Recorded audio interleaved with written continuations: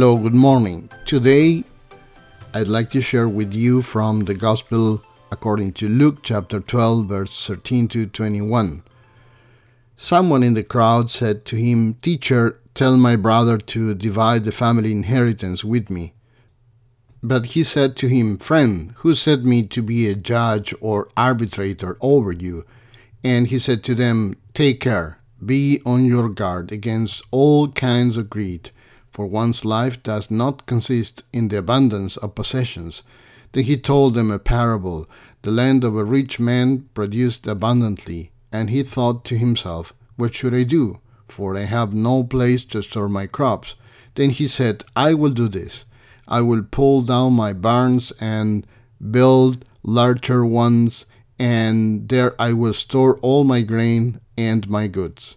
And I will say to my soul, Soul, you have ample goods laid up for many years. Relax, eat, drink, be merry." But God said to him, "You fool, this very night your life is being demanded of you, and the things you have prepared, whose will they be? So it is with those who store up treasures for themselves, but are not rich toward God." The true meaning of life does not lie in material possessions. A time of trial is the hour of death. Human life acquires meaning only from the relationship with God. Today we are going to receive a practical proposal on how to live life, enjoying the material things that God gives us, giving thanks for the ability to work that we have, giving thanks for the material blessings that we have, but putting everything in its right place. Jesus is asked to take part in an inheritance dispute. It happens that the claimant is apparently deceived by his brother on the issue of inheritance. When something like this happened at that time, they would go to a scribe or a teacher, as we would today go to a notary or a lawyer. At that time, a teacher who was characterized by his justice and his honorability was consulted. That is why this man looked to Jesus, because he knew that at least he could tell him the truth. We don't know if this person was a follower of Jesus or if he was just going there because he wanted to ask a private question. The truth is that this man had high hopes for Jesus in his request.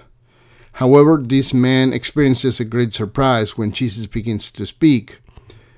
One of those big surprises that many people experience when they ask something that they already know the answer to, but are still surprised when they hear it.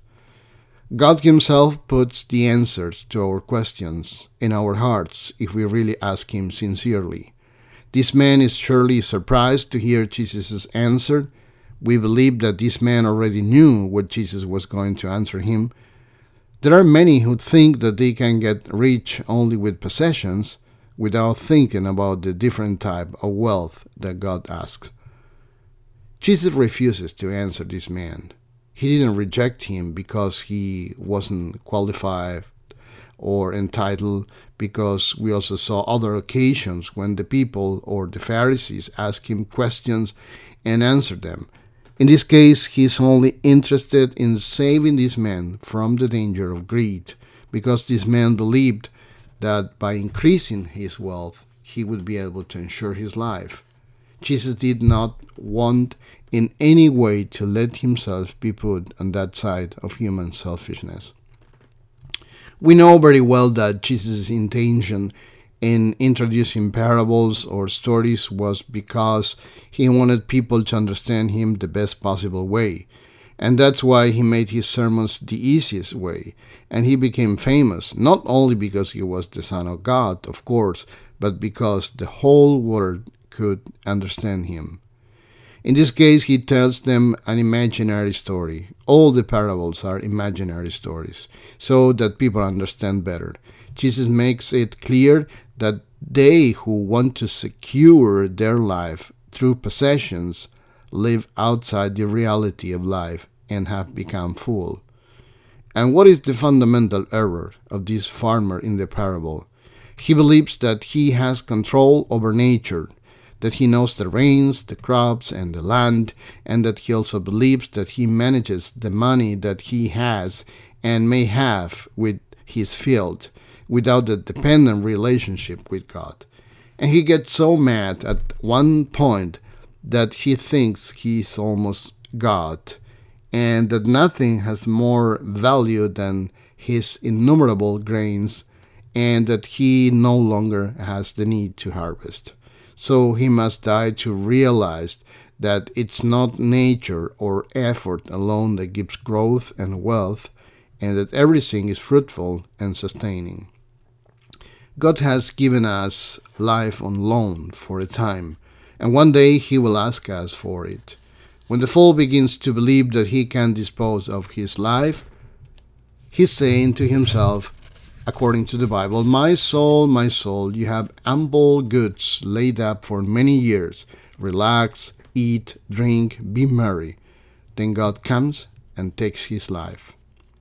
And many times we may have had moments in our lives similar to what happened to the character in the parable, in which we have believed to dispose of our life.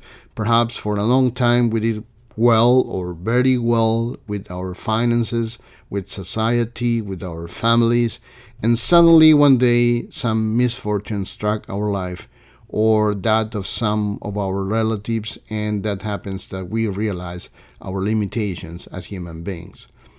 We have to know, or rather recognize, that we are totally dependent on God, that we are nothing without Him. There are many people who believe that they don't need God, that they don't need to congregate with the brothers and sisters in the church or belong to a church, that these are secondary things in life. It's not the most important thing in life. But what will happen if one day a voice tells us, like the character in the parable, this very night your life is being demanded of you? Will we be ready, prepared, with a clear conscience in this regard, or will happen the same as to the rich fool? What kind of materials, possessions, or riches are we giving to God right now? A very rich lady dreamed that the Lord had called her to heaven and that she was walking through its streets. She suddenly saw a very nice and big house that they were building. That woman thought that perhaps that house would be for her.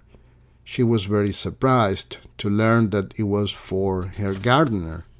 "It's not possible," exclaimed the good lady.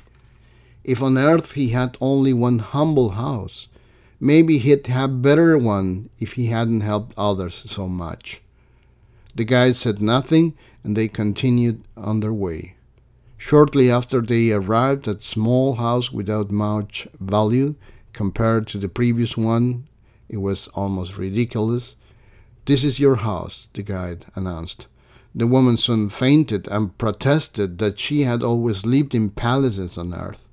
"Yes, we already know," said the guide, adding sadly, "the King of Heaven did the best he could with the materials you sent him." What kind of materials, possessions, are we sending to heaven for the house the Lord is building for us there? The materials are the good things that we do for God and in favor of others, and that we do them out of love for the Lord and for them. God does want to give us all those material things that we need and that provide us with a more comfortable and satisfying life. The universe is rich in every way. There is abundance in every way. The abundance of the universe is infinite. So is God also infinitely generous. He wants to give us everything we need, but first He wants our surrender to Him and our recognition of His omnipotence. That's how God's principles work. He first wants us to recognize through our worship that He is first, not us. God wants to bless us materially, but first we must put God's things first. How is it done?